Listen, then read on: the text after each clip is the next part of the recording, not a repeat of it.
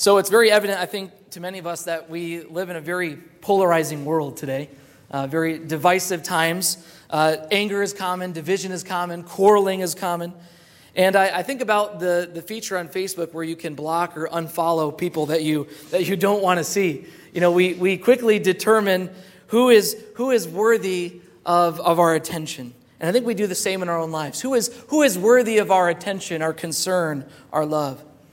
And I think like we do on Facebook at times, we begin to make decisions. We begin to filter people out of our love, out of our hearts, out of our concern.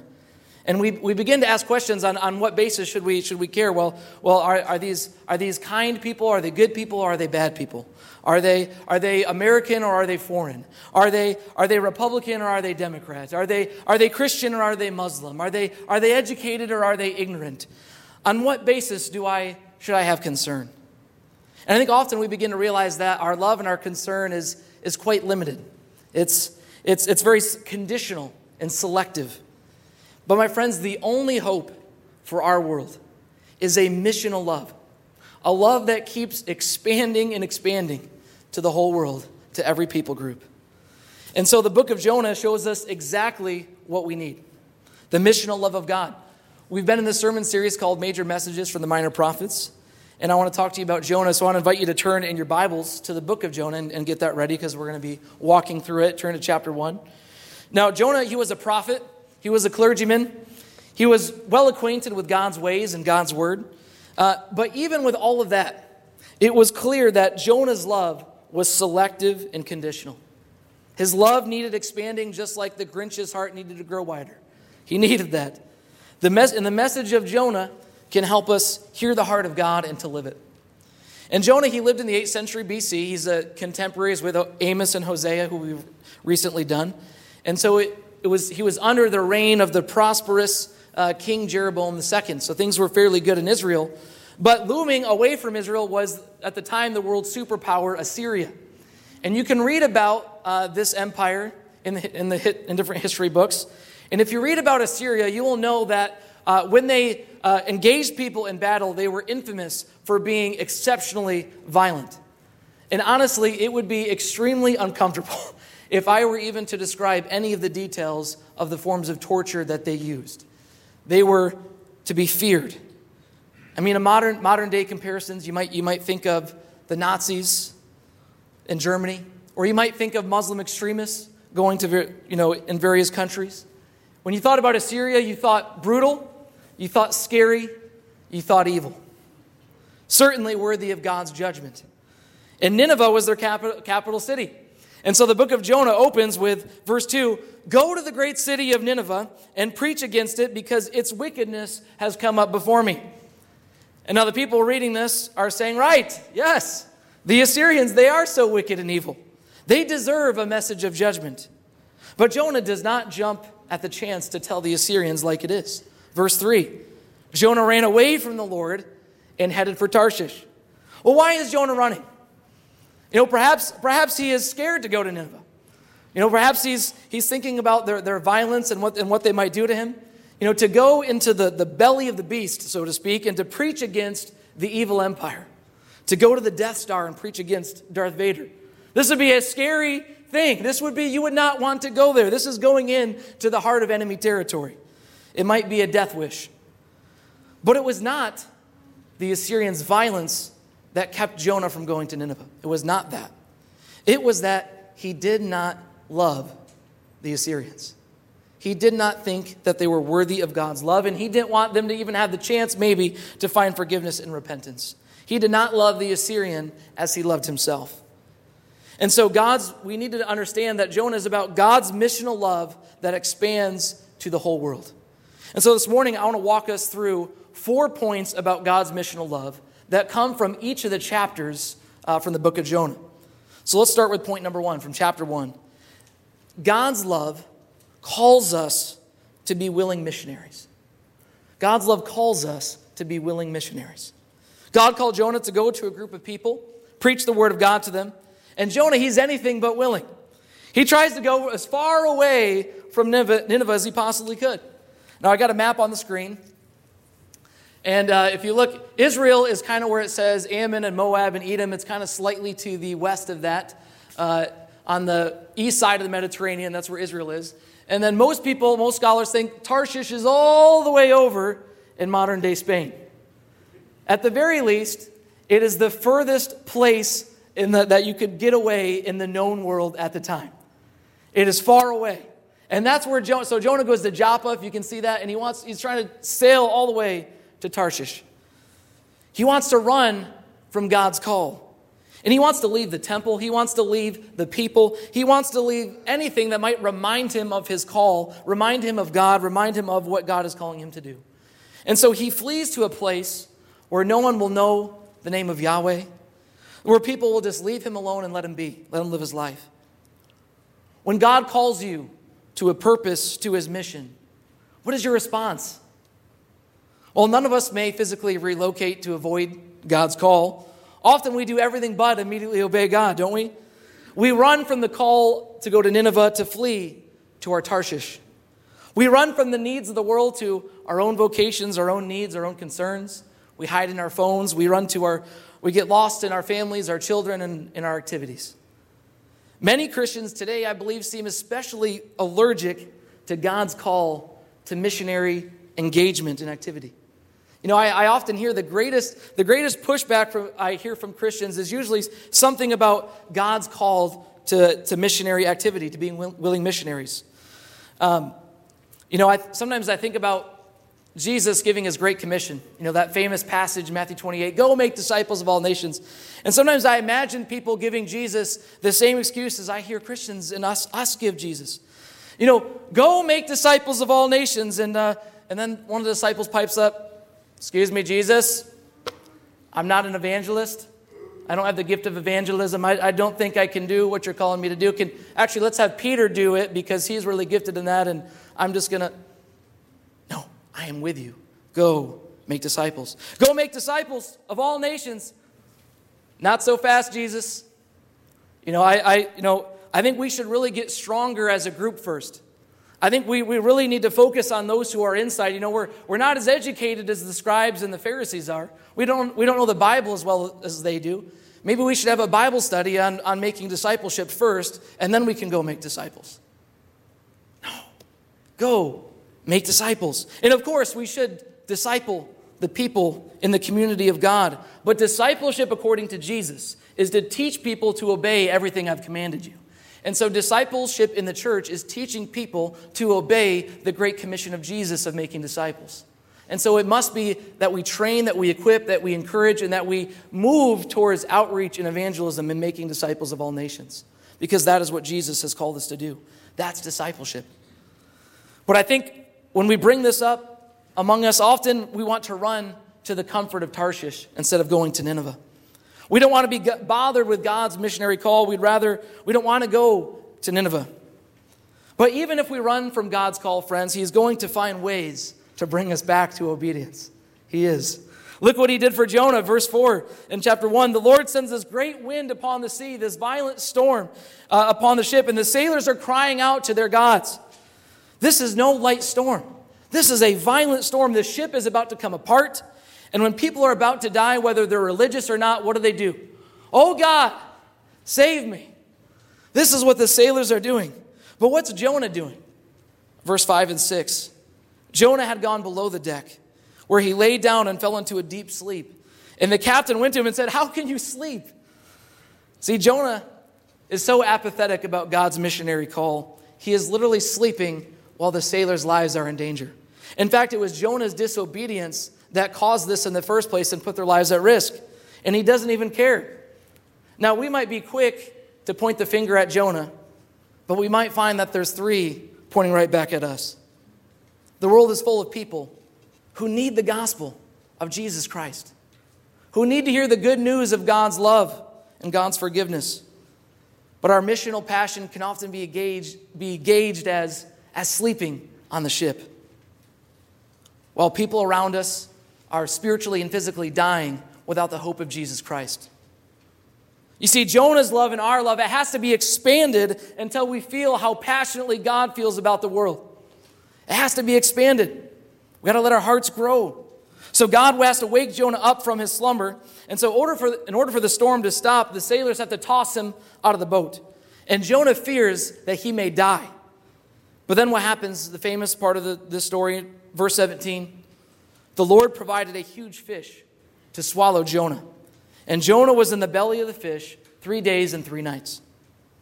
Now, we might run from God's missional call, but we can sure he will be doing things to bring us back to obedience so that we might live out his purpose in our lives. What has God been calling you to do that you've been running from? Who has God been calling you to reach? Who has he been tapping you on the shoulder about that you've been running away from? So Jonah, he's inside a fish. Incredible miracle, but it gets even crazier. Jonah is actually praying inside the belly of the fish. Chapter 2, verse 1, in my distress I called to the Lord and he answered me. Jonah is saying, God has saved me. Why? Why did God save Jonah when he was so disobedient, when he was trying to get away from God as far as he could? Well, this leads me to point number 2 this morning. God's love saves us for mission. God's love saves us for mission. You see, Jonah, he was as good as dead. He was tossed into a violent storm in the ocean, and if you've ever been in the ocean and the waves are getting intense, it can be one of the most scary things in the world. And Jonah has these waves crashing over him, and he can't keep up, he begins to sink. And it says he sank down to the bottom of the ocean, and it even says the seaweed is wrapping around his head. His lungs are burning, and he nearly goes unconscious, and at that moment, God provides a large fish to swallow him. And so the book describes this miraculous situation like many other miracles we find in the Bible. The God who sends the storm and commands the waves is the same God who can command a fish to keep Jonah safe inside it. And so Jonah, he recognizes that this situation is the hand of God, that God has saved him. So he begins to pray inside the fish, and he's not even on dry land yet. He's not even into a safe and comfortable environment. But he is saying already that God has saved him and delivered him. That's why he says in verse 9, we prayed this morning, I will say, salvation comes from the Lord. He's saying he's saved. Friends, this is a picture of our salvation in Jesus Christ. Through the cross, through the resurrection, Jesus has canceled all the debt of sin against us. He has delivered us from sin and death. He has defeated all the powers of evil and Satan. He has delivered us from all fear and condemnation. He has resurrected. He has ascended. He is seated at the right hand of the Father. He has saved us. Yet, the world is still broken. We are not as we know we ought to be. Things are not the way that they should be. This world is so broken. In many ways, we are saved, but we are still in the belly of the fish. We're not to the promised land where God is going to bring us. But God, he doesn't have this salvation simply for our own sakes so we can wait around till we die and go to heaven. That's not why God has saved us, and that's not why God has saved Jonah. No, verse 10, the Lord in chapter 2, the Lord commanded the fish, and it vomited Jonah onto dry land. And then what does God immediately do? Chapter 3, verse 2. Go to the great city of Nineveh and proclaim to it the message I give you. You see, God saved Jonah again because he had a purpose for him. He had a purpose for his life. He had a mission that he wanted him to live to his call. So when God saves us, he always sends us on mission. Has God saved anybody this morning? I asked, has God saved anybody this morning? Yes. All right. If God has saved you, he has a mission for you. He has a purpose for you. He has something he wants you to do. He has this kingdom that he wants you to participate in. You're part of the church. And Jesus didn't die so that we could be comfortable in Tarshish. He died to send us to the people who are uncomfortable. He died to send us to the Ninevehs around us, to the people that nobody else wants to reach, to the places that no one else is willing to go. That's what Christians are willing to do. The people that we don't think deserve the grace of God, that's who he's calling us to reach. So God has saved us for his mission. Well, what part is he calling you to play? What might be God asking you to do even in this season? So this time around, God has gotten Jonah's attention, and Jonah obeys God's call to go to Nineveh. It's a long journey, 500 miles from his hometown. And when he gets there, he preaches an extremely short sermon. Chapter 3, verse 4. 40 more days and Nineveh will be overthrown. It's actually only 5 words in the Hebrew. He says Nineveh is going to be destroyed in 40 days. Why did God care so much to save Jonah so that he could just go preach this message of judgment to the Ninevites? Why would God go through all that just to have that message? Well, this leads me to chapter 3, or point number 3 out of chapter 3. God loves us enough to warn us about judgment and respond to our repentance. He loves us enough to warn us about judgment and respond to our repentance. Remember chapter 1, verse 2. God says, "Go to the city of Nineveh and preach against it, because its wickedness has come up before me." You see, God wanted Jonah to preach against Nineveh because it was a very evil city. But God wasn't just sending a message to judge them and shame them only. It was actually a warning to give them an opportunity to repent. And that's exactly what happened. The entire town goes into repentance. They start fasting and mourning and putting on sackcloth. And the king gets involved and he issues a decree. We're all going to do this. And they do exactly what the prophet Joel told Israel to do. We're going to have a revival. We're going to revive this place. Repent. And they're crying out to see if God might spare them and forgive them. You see, God telling us the hard truth is more loving than trying to hide or sugarcoat the truth. I mean, imagine if Jonah had gone to this evil city of Nineveh and said, "Hey guys, God really loves you. He has a wonderful plan for your life. Just believe in him, all right? I mean, that's really what I'm asking you." No, I mean, that wouldn't be effective. That doesn't get the message across fully. Yes, there's truth to what I just said, but it's not the whole truth. And only the whole truth is going to save the Ninevites. Only the whole truth brings people back to God. We have to tell people the whole truth. Yes, that God loves the whole world immensely, but he's also the judge of the whole world. Everyone has sinned against him in great and frequent ways. And there is no way we can be saved by just being good people alone. Only God can forgive us and save us. Only God. In God's own 2 hands, the Son of God and the Spirit of God have made a way of salvation. And that all those who would repent and put their trust in Jesus Christ can be saved.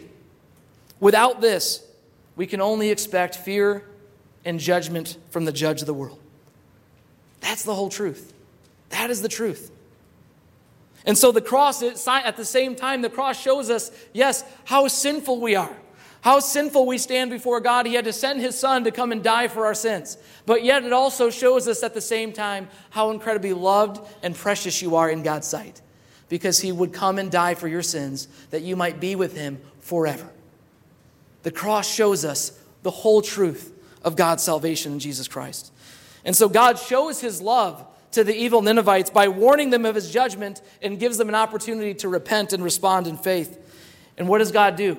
He responds. He forgives. See, God does not delight in the death of the wicked. Rather, he would rather see them saved and come to repentance, no matter how far they have gone from him. But what happens is God forgives the Ninevites, and this really angers Jonah. This is because Jonah did under point 4 of my sermon. See, point number 4, God loves the whole world. The whole world. Verse 2, look what Jonah says. He's mad, and he says, chapter 4, verse 2, "Isn't this what I said, Lord, when I was still at home? That is what I tried to forestall by fleeing to Tarshish? I knew that you are a gracious and compassionate God, slow to anger and abounding in love, a God who relents from sending calamity." You see, Jonah, he had a suspicion that God might actually save the Ninevites, that God might have mercy upon them, and he thought he didn't agree with that. He didn't think, God, that would not be right of you. That would not be just. And can you blame him? Who would really want the Nazis to find forgiveness? I mean, how many people after 9/11 wanted Al-Qaeda to get mercy? I mean, can you blame Jonah for his reaction? Yet God needed to show Jonah that his love and compassion extend to all, to the whole world, even to the most horrible, even to the most wicked, even to the most despicable people in the world. They are not outside of God's love and compassion. So God causes a plant to grow and to shade Jonah in the sun, as Jonah watched to see what might happen to the city, whether they would truly repent or be destroyed or not. And then God causes this plant to die by sending a worm to eat it. And Jonah is extremely angry that this plant is dead. And then look what God says to him in verse 10, chapter 4.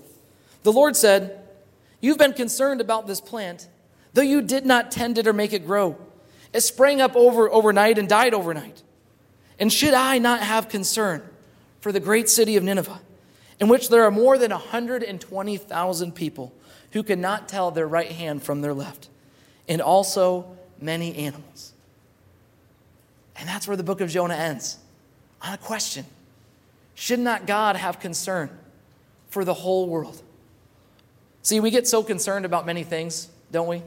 Little things that we think are so important, things that we think we're entitled to, or maybe it's our comforts or our preferences. You know, whether that's our preferences in the home, in the workplace, in the school, or even in the church. We get mad and upset when things don't go the way that we want them to go. And God says, are you so concerned about that?